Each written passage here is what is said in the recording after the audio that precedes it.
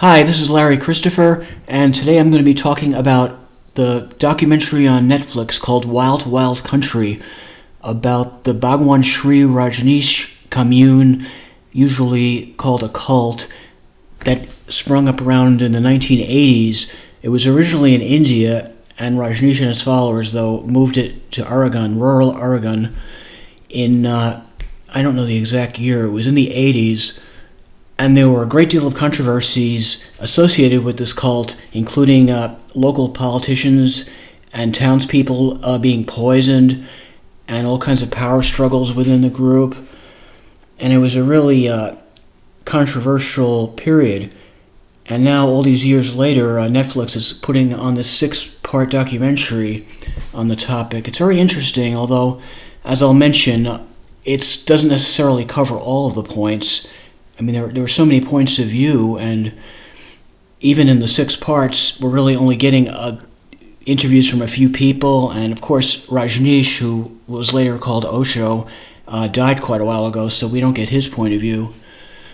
But I'm going to read from a blog post that I recently put up, and then I'm going to go on and talk a little bit more about some points. So, Wild Wild Country on Netflix. A 6-part documentary directed by the Way brothers and produced by indie film director Mark Duplass is about the Bhagwan Shree Rajneesh cult that was established in Oregon in the 1980s. I was interested in watching this as I read several of his books, that's Osho, and knew people who were followers, though no one who actually lived on the commune, though I think I probably met people who visited it. Before I started watching, I didn't even realize it was a doc. I assumed for some reason that it was a dramatization. The doc format, of course, it turned out to be more interesting, mainly because several of the principal players were interviewed. Rajneesh, who later became known as Osho, died quite a few years ago. I believe it was 1990, so all we have here are clips of him speaking.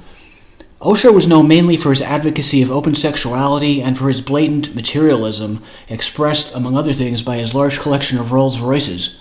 I think he had 90 Rolls Royces at one point. But was he materialistic or mocking materialism with his excessive wealth? This is one of the many questions that are hard to answer. It's worth noting that Osho has been called a trickster guru along the lines of other controversial spiritual leaders, such as George Gurdjieff, whose name comes up briefly in the documentary as well. Strangely, Osho is really a background character in this documentary. Most of the focus is actually on his secretary, Ma Anand Sheela, who turns out to be the character who really makes the whole movie fascinating. Sheela is a notorious figure who was accused of several criminal acts, and she did serve prison time actually, including the poisoning of the entire town of Antelope, Oregon, and attempted murders of rivals within the group.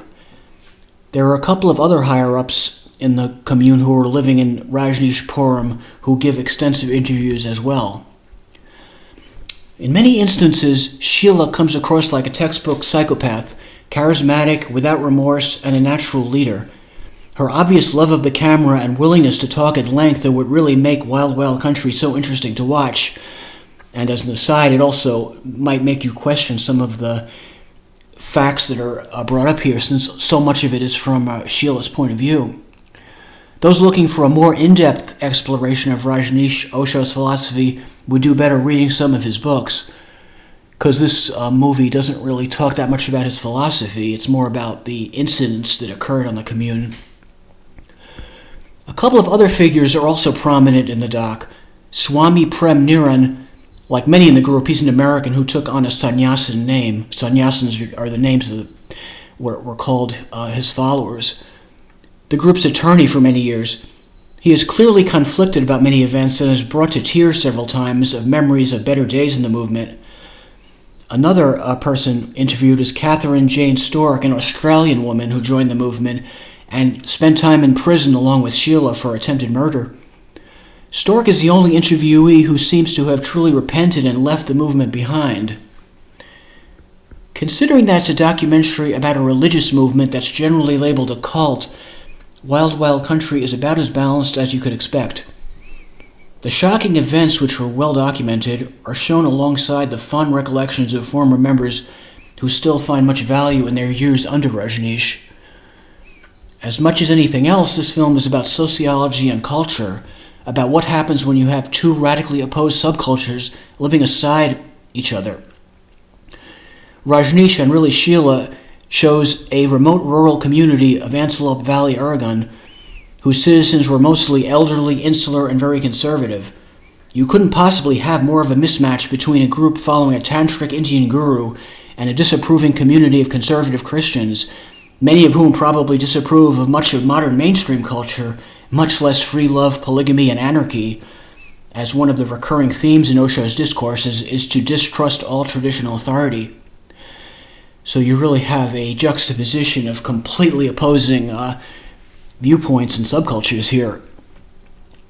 How you react to this film, of course, depends on your own background and biases.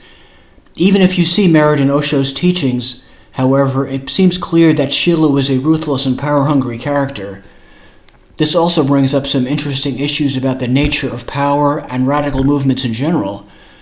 Arguably, it's people with these characteristics, ruthlessness and being power-hungry, who are most likely to seize power in any institution. It's just more noticeable in a cult because it's operating outside the norms of society. We don't notice the pathology of mainstream authority because it's right in front of us.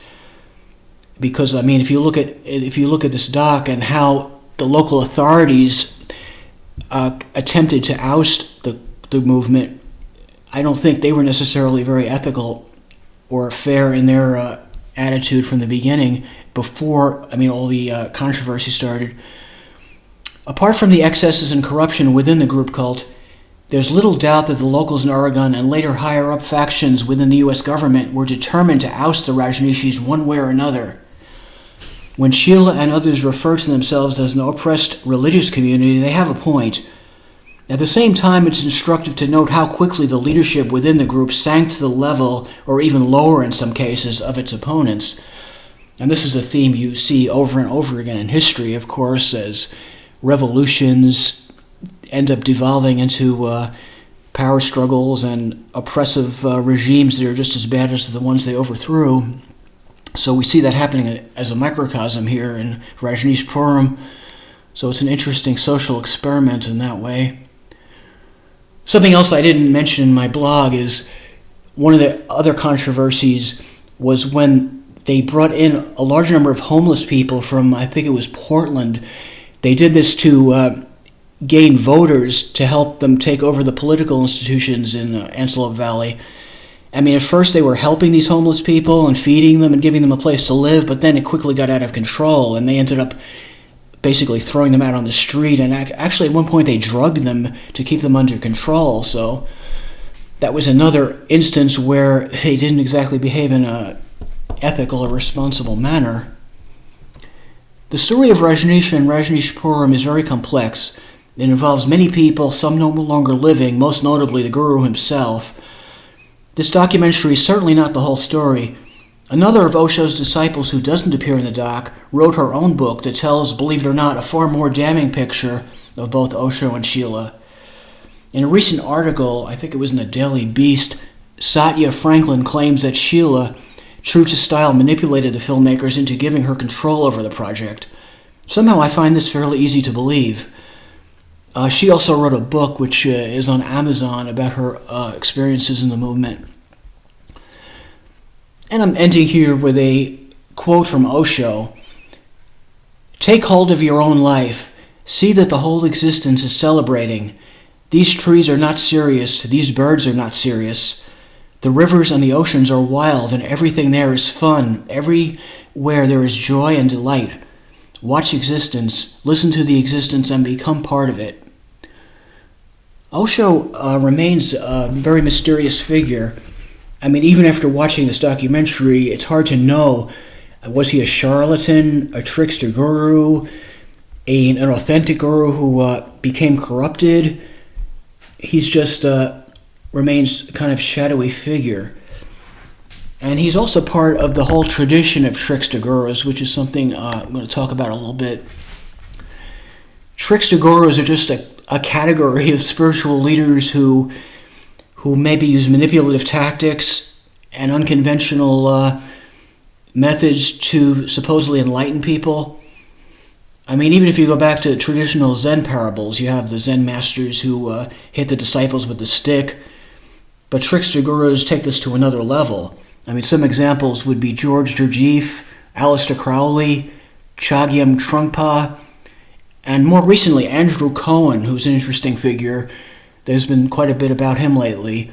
I was looking at an article on Medium about his group. He was associated also with the Ken Wilber integral movement, and his own mother wrote a very critical book about him, about how manipulative and ruthless he was.